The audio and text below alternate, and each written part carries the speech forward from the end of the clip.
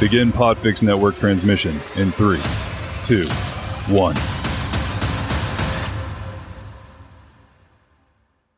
What is up, plant people? Hey, it's time once more for the Planthropology Podcast, the show where we dive into the lives, careers, and general awesomeness of some very cool plant people to figure out why they do what they do and what keeps them coming back for more. I'm Vikram Baliga, your host and your humble guide in this journey through the plant sciences, and as always, y'all, I'm so excited to be with you today. Hey, it's time for another Q&A episode. I know my schedule's been a little weird recently, and I apologize that I haven't gotten as much content out as I normally do. And it's just been, life's been kind of crazy, and that happens sometimes. And I think I mentioned in the last episode that I'm probably going to take the month of July off and just rerun some of my favorite episodes from the back catalog. So if you're a new listener to Planthropology, I know how it is. There's 107 or so episodes now, and it's hard to go back and listen from the beginning.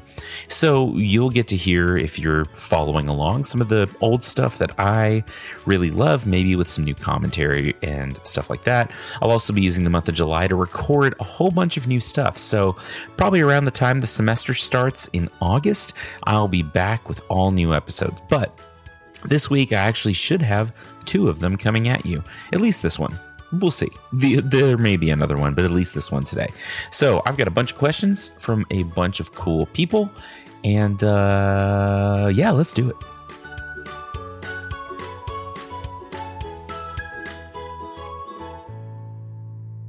Okay, so this may be a fairly short one, or I may go back and pull some additional questions in addition to what I have on my list. And I think it'll be fun. It'll be fun. So as always, these are questions that have been submitted to me on social media, via email, really however I could get them.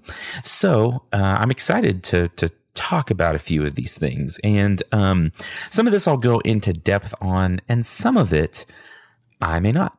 We'll see. It's going to be a fun episode. As you know, this just kind of comes as it comes, and you get what you get. And most of the time it turns out pretty well. At least I think it does.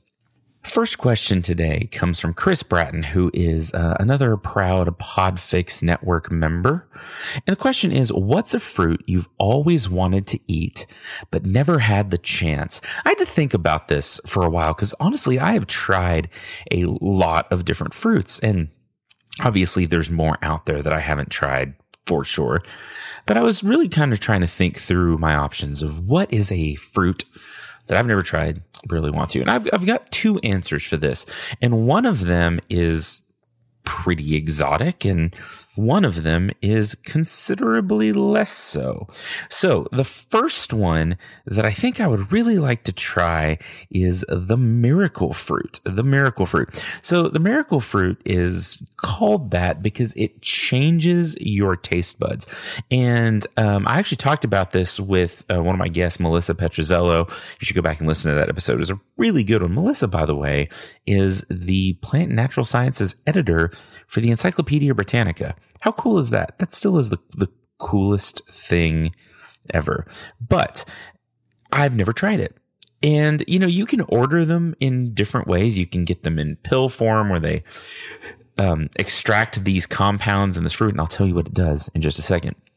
Or you can eat them fresh or frozen or dried or whatever. But this miracle fruit changes your taste buds. So things that would normally taste sour will taste sweet, or things that would normally be kind of bitter or, have weird flavors will taste sweet, which is kind of cool.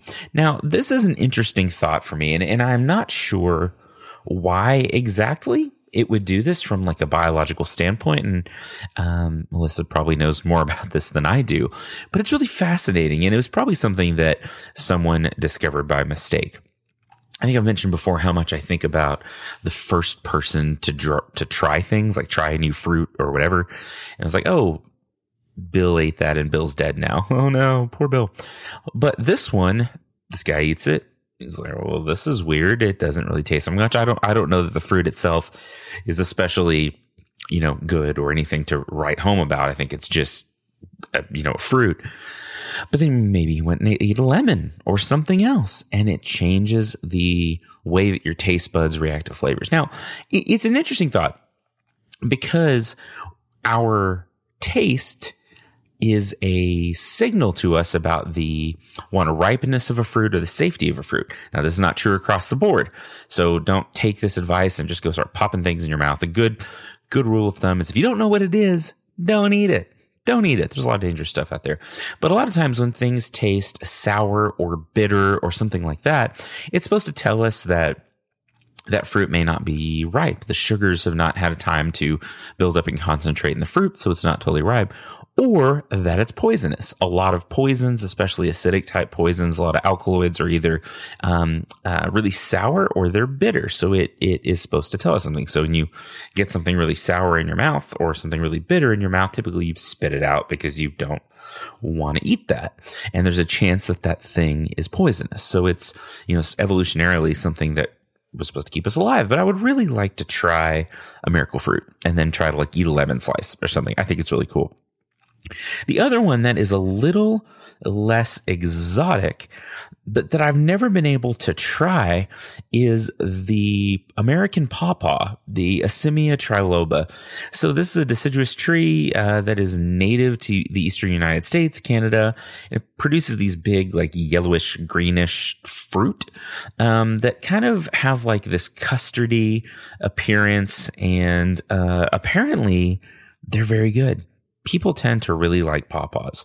And I see on Twitter a lot, it's pawpaw season. And I'm like, nothing grows here where I live. That's not true. But that's one I've also always wanted to try. And maybe one day I shall. So if you have, they wouldn't really do very well here where I am. We tend to have, fairly basic high pH soils. These things are native to the southeastern US. So that a lot of times will mean that they like an acidic soil, and that is not what happens. But I'm going to try to get some of these and eat them. But I've had the chance to eat a lot of different fruits, which kind of leads me to the second question on the Q&A, which is from both Amy Blackwhittle and Chris Braden. He tagged this on there with his front one. What is a fruit you've had that you will never eat again? This was also a hard question for me because, again, I like most fruits. I really enjoy them, and I've tried a whole bunch of different ones, and there's very few that I don't like. Two that come to mind, though, that I'm not going to say I would never try them again. I'll try things a couple of times, and, sometimes I develop a taste for them, or I forget that I liked them, or I'll realize that I didn't dislike them. One, and again, this is a fairly common fruit, but one I don't like papayas. I have never liked papayas, and I don't know what it is about them. You would think that it's something that I don't know if it's too much like a squash to me. It's not a squash at all, but it's I don't know. I have never liked papayas. If I'm going to eat a fruit that's tropical like that, I'm going for a mango 100% of the time. So papayas don't do it for me. The other one that I don't really like is some persimmons. So persimmons are native to North America, and there's several kinds of them. These are in the Diospyros genus, and there are what's known as astringent and non-astringent papayas. And some people like both of them. Some people like the astringent ones, but they tend to be a little bit bitter. They have some compounds in them that'll make your tongue kind of tingly, and they tend to have a really edgy sort of flavor to them. And again, some people really like them, but it is not for me. And this is one I've tried a few times. Can't do it. But the non-astringent persimmons are awesome. They have a really sweet flavor. They're sort of buttery and and custardy in texture, and in flavor, they're really good. So I don't mind those at all, but I am not a fan of the astringent ones. So yeah, those are good questions. So let's see, what else do we have here?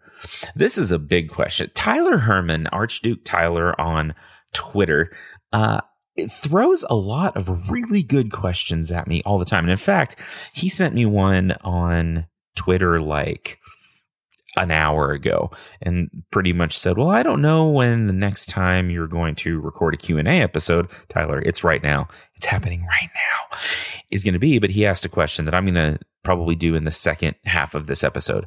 But the question he sent last time, which is a really good question, is, has agriculture had effects on plant ecology outside of managed farmed lands? Y'all, how much time you got? Yes, so much yes. Incredibly yes.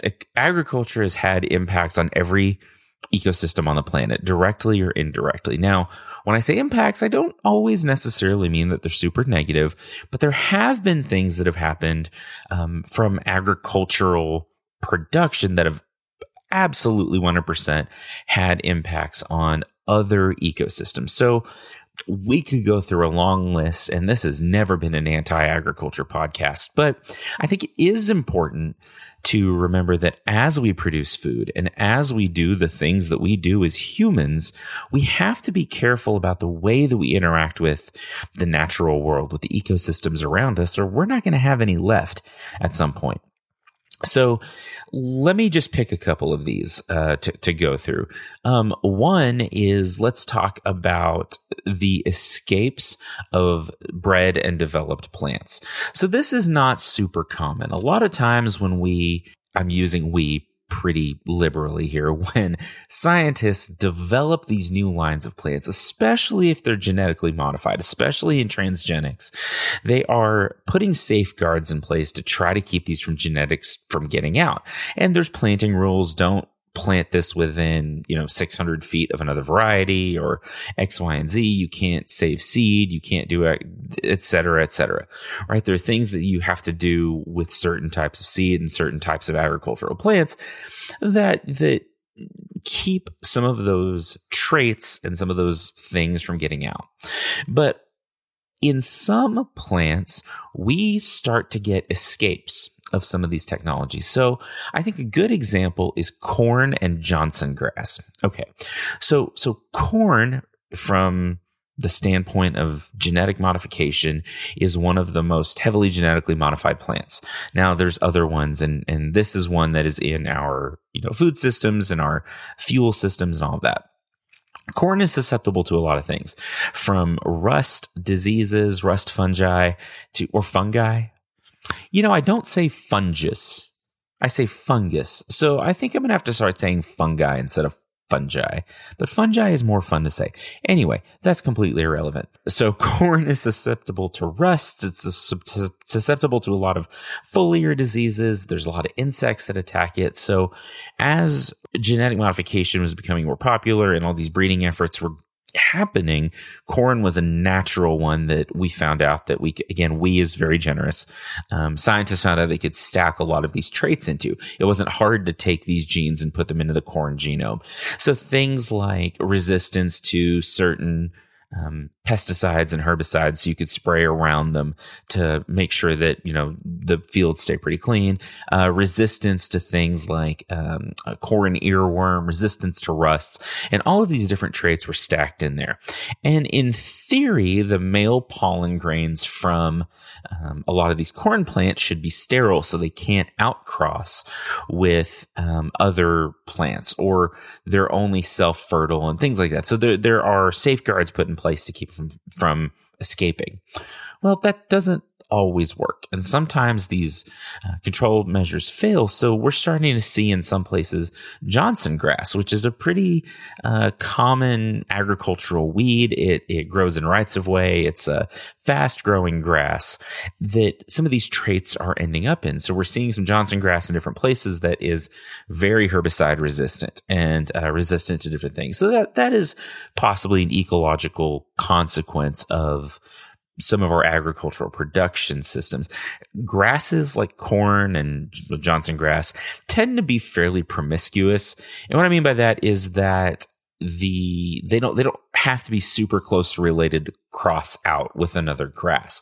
You get a lot of interspecific and even in some cases intergeneric crossing in grasses. So that is one consequence that has come up, and it's not common. It's only in a few places, but it has been seen and it has happened. So that's something we have to be careful about.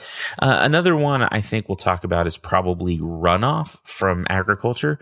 So whether that is pesticide runoff or fertilizer runoff, pesticides are useful. They are useful tools, but they're most useful when used correctly. We want to make sure we are using our pesticides correctly and safely. So we want to make sure that, again, when we apply them specifically where they're going to go. And we want to make sure that they are only interacting with the plant or insect we're trying to get rid of, trying to kill, right? Right. Okay. So in some cases, you can get drift damage that, a pesticide or an herbicide will end up contacting something that was an off target, something like that. That can be a problem. It can end up in groundwater in different places. Also, fertilizers, they can run downstream if they're over applied or inappropriately applied. They can end up in waterways. They can run off. And then we'll see things like algal blooms in the Gulf of Mexico, where a lot of these, pesticides and fertilizers end up in waterways, end up in the Gulf. We get these big algal blooms sometimes because they really like phosphorus and they really like nitrogen. And then when the populations blow up, sometimes we see problems with fish die off and things like that. It can cause some ecological harm. So yes, absolutely. There are plenty of cases of agricultural systems having unintended consequences on the ecosystem at large. However, what I want you to hear me to say is that is not supposed to be sort of a knock on agriculture in general, because we have to have agriculture, y'all. We have to have food to eat, and we have to have large scale production of food. And I know there's at least one of you out there thinking, well, I'll just grow my own food in my backyard, and that's nice, and I'm glad that you can. But that is not a possibility for most people. So we have to have a sort of robust food system, and in order to do that, we have to have high output agriculture. So over time and in recent years, we've gotten a lot better at making sure that things stay put and go where they're supposed to go. New products, new chemicals, new things that come out are much safer than they were even 10 or 15 or 20 years ago.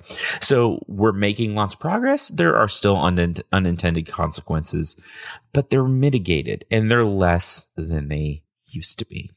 So that was a good first 3 questions. We'll take a break. Let's take a break. I'm going to talk about some stuff.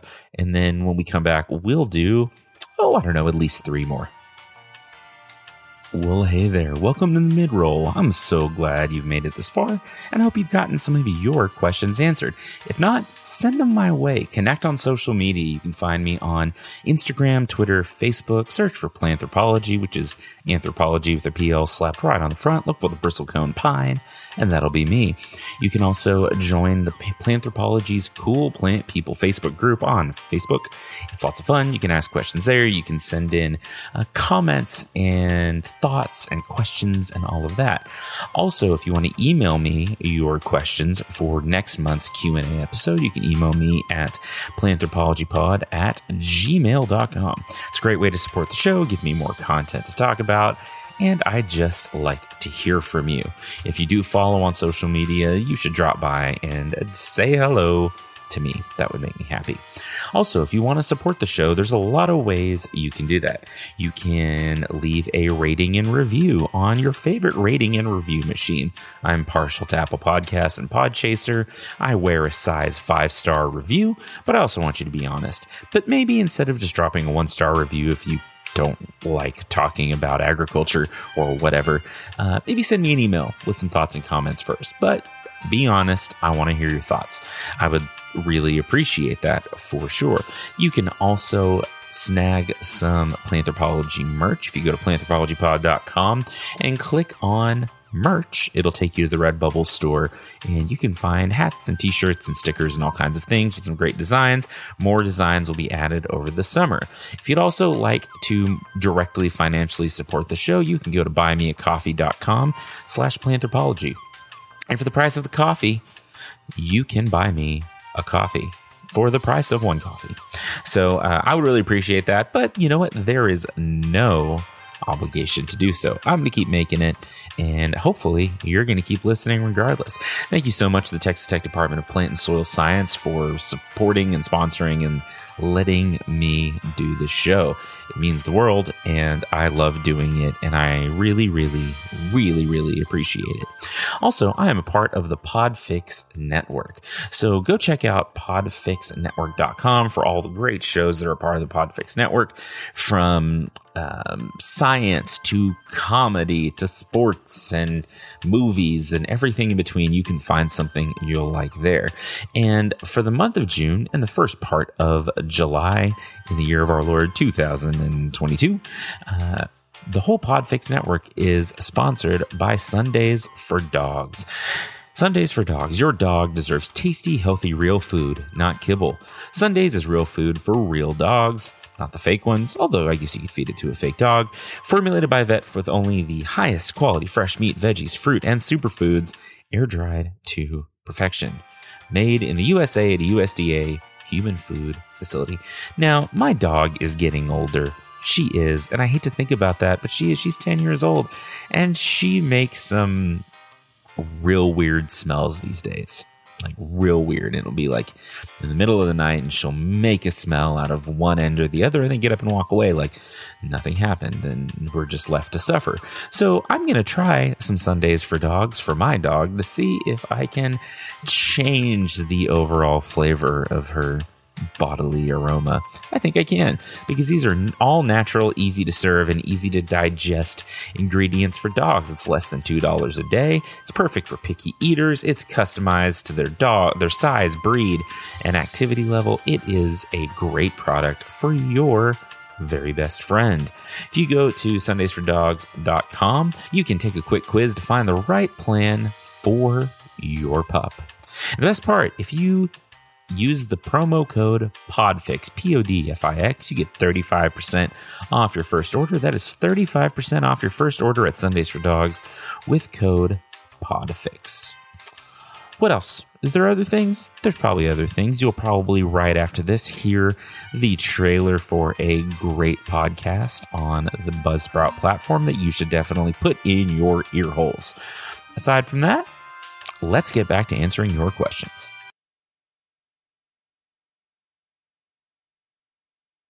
Okay, more questions.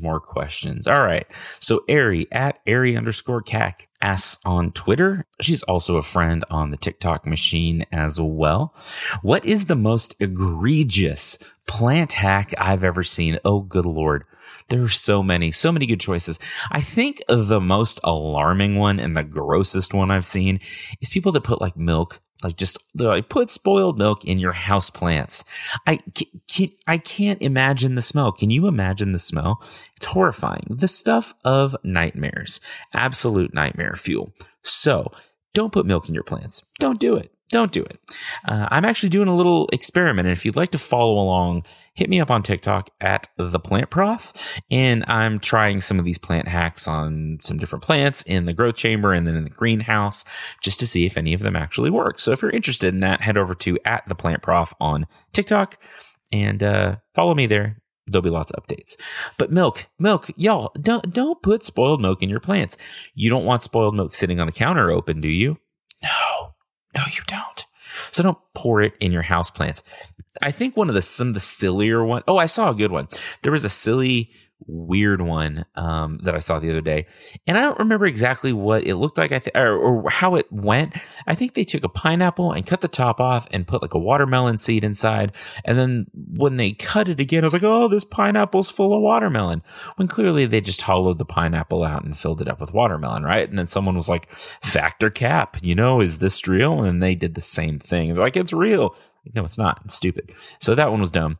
And then there was also one where they like put a banana and a kiwi together, and then they got like a kiwi full of banana or a banana full of kiwi.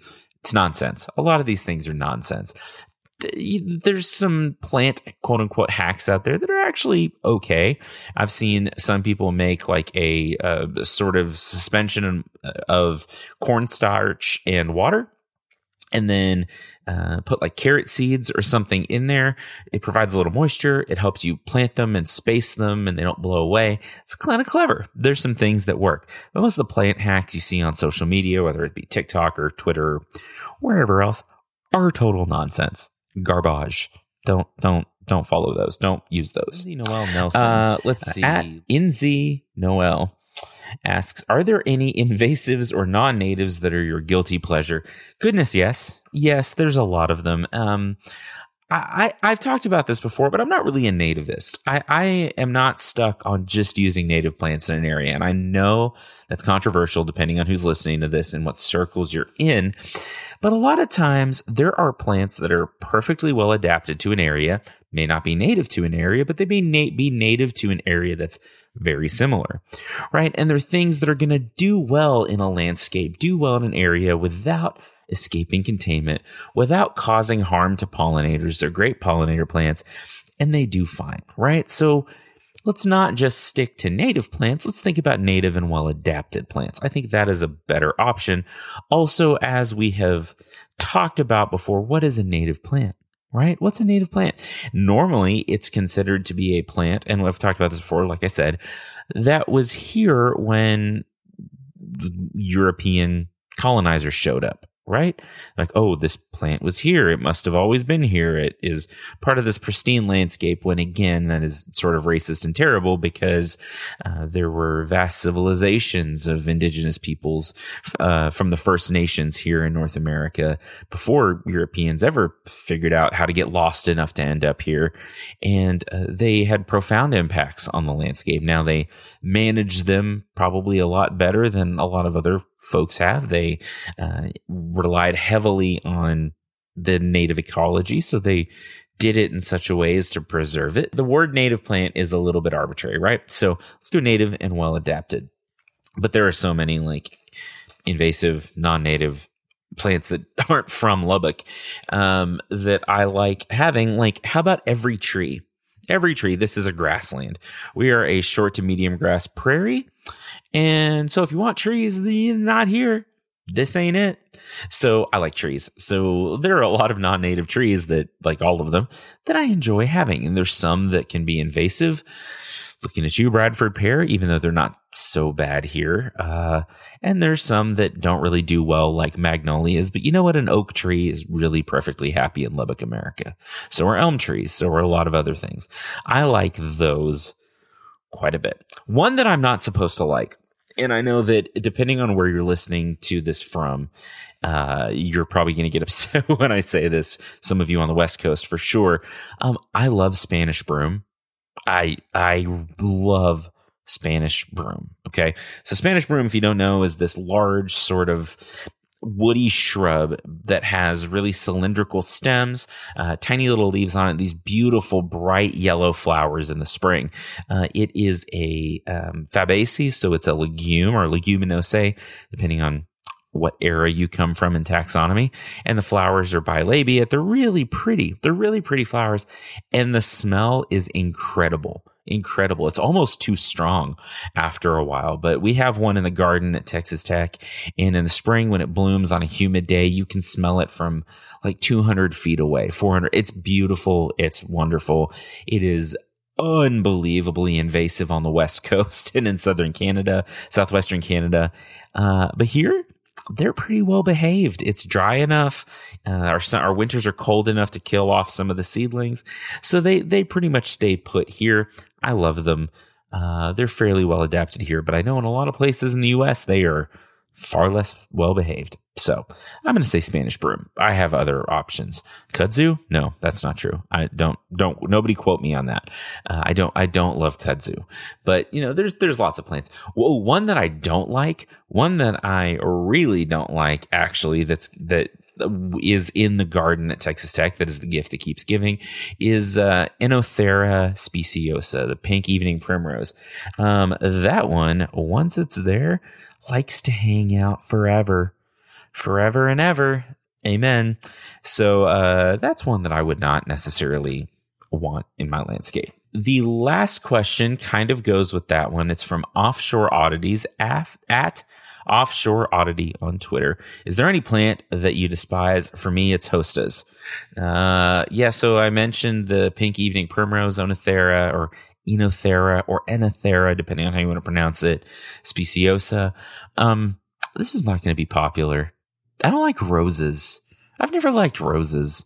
There's just something about roses. Like, they're pretty. Some of them smell good. They're fine. they're overused. They don't do as well. They're susceptible to literally everything. We can do better than roses, y'all. And they're fine. If you want to plant roses, go ahead. I am not a fan. Ooh, Bradford pears. I despise Bradford pears. They're the absolute worst. They should all go away. All of them. Every one of them. Let's cut them all down and let's make a big bonfire somewhere and make them all go away. Normally I just do 6 questions, but Tyler, again, Tyler Herman, Archduke Tyler, sent in a really interesting one just a couple of hours ago. And I want to go ahead and answer it because I do think it's fascinating. So he says, not sure when you're recording the next Q&A episode, again, right now. But one thing I'd love to know and understand better is how we know that Pando is a single organism instead of a bunch of clones or something. Okay, this is such an interesting question. So Pando, if you don't know, is Latin for I spread, and it is the largest single organism, or it's largely considered to be the largest single organism on the planet. It is in Utah, and it's a stand of quaking aspen.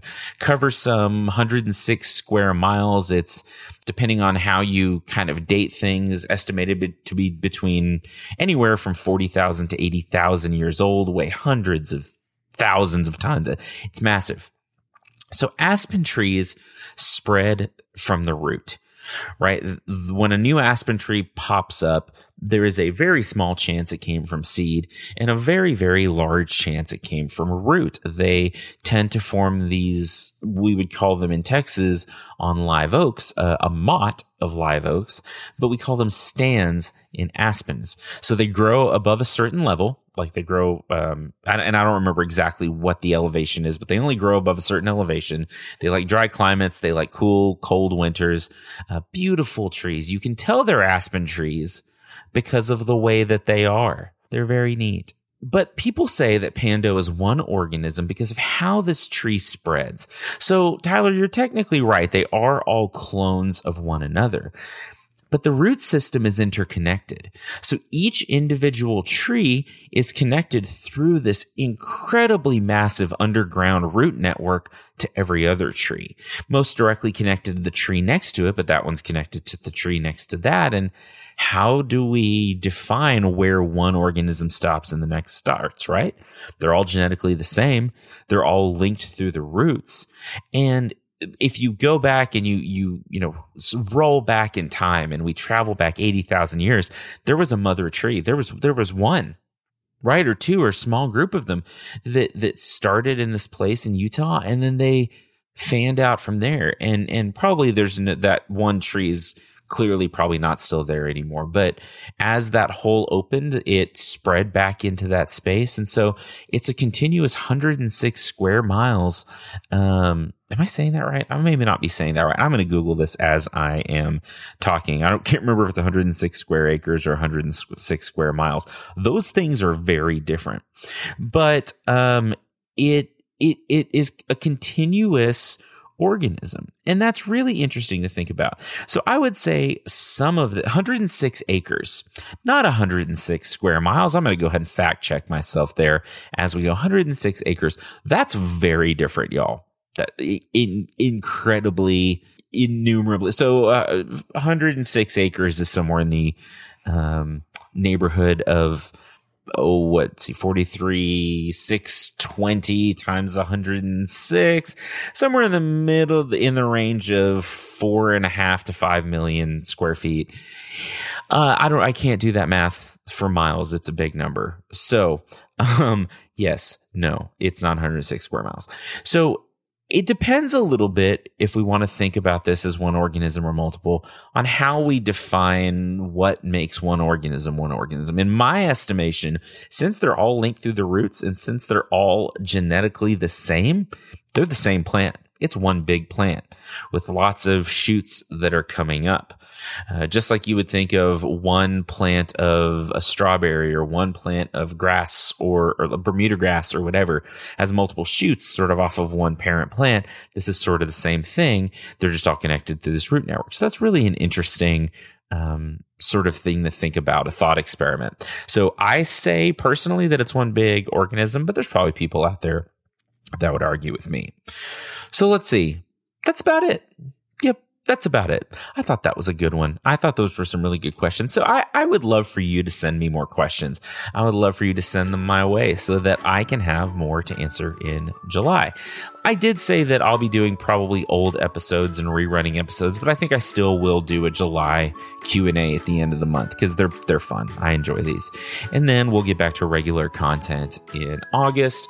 I'm hopefully interviewing a bunch of really cool people, including several of my colleagues from the Texas Tech Department of Plant and Soil Science, some friends I have made on TikTok and Twitter and different places. So I can't wait for you to hear what I have coming up. But send me your questions. Follow Planthropology all the places.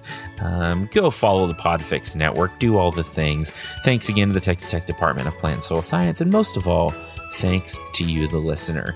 I'm recording this on, let's see, June 28th, 2022, and from the Supreme Court in Washington doing all kinds of stuff right now to everything else. There's still COVID. There's still all kinds of things out there. The news cycle is crazy and dark. And I say at the end of every episode, keep being kind to one another. And if you haven't been kind to one another, maybe give it a shot. That has never been more important than it is now. Love your neighbor as yourself, right? Be just a bright spot in someone's life. I think it's so important. And you know that I love you folks. You know that no matter what, I'm rooting for you, that I want the best for you. And I hope that you're doing well. So send me your questions. I'd love to try to answer them. Be safe, be kind, be smart, and be well. And we'll talk real soon.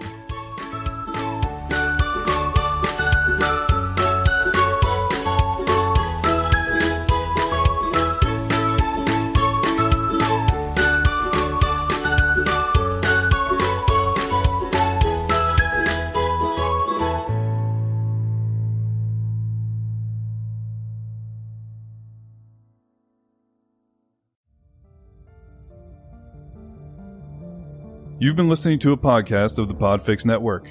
Discover more audible gems like this at podfixnetwork.com. Make sure to catch up-to-the-minute network shenanigans by following @Podfix on Twitter, official_Podfix on Instagram, @Podfix Network on Facebook. And make sure to subscribe to Podfix Presents wherever you choose to find podcasts. The Podfix Network, artist owned and loved.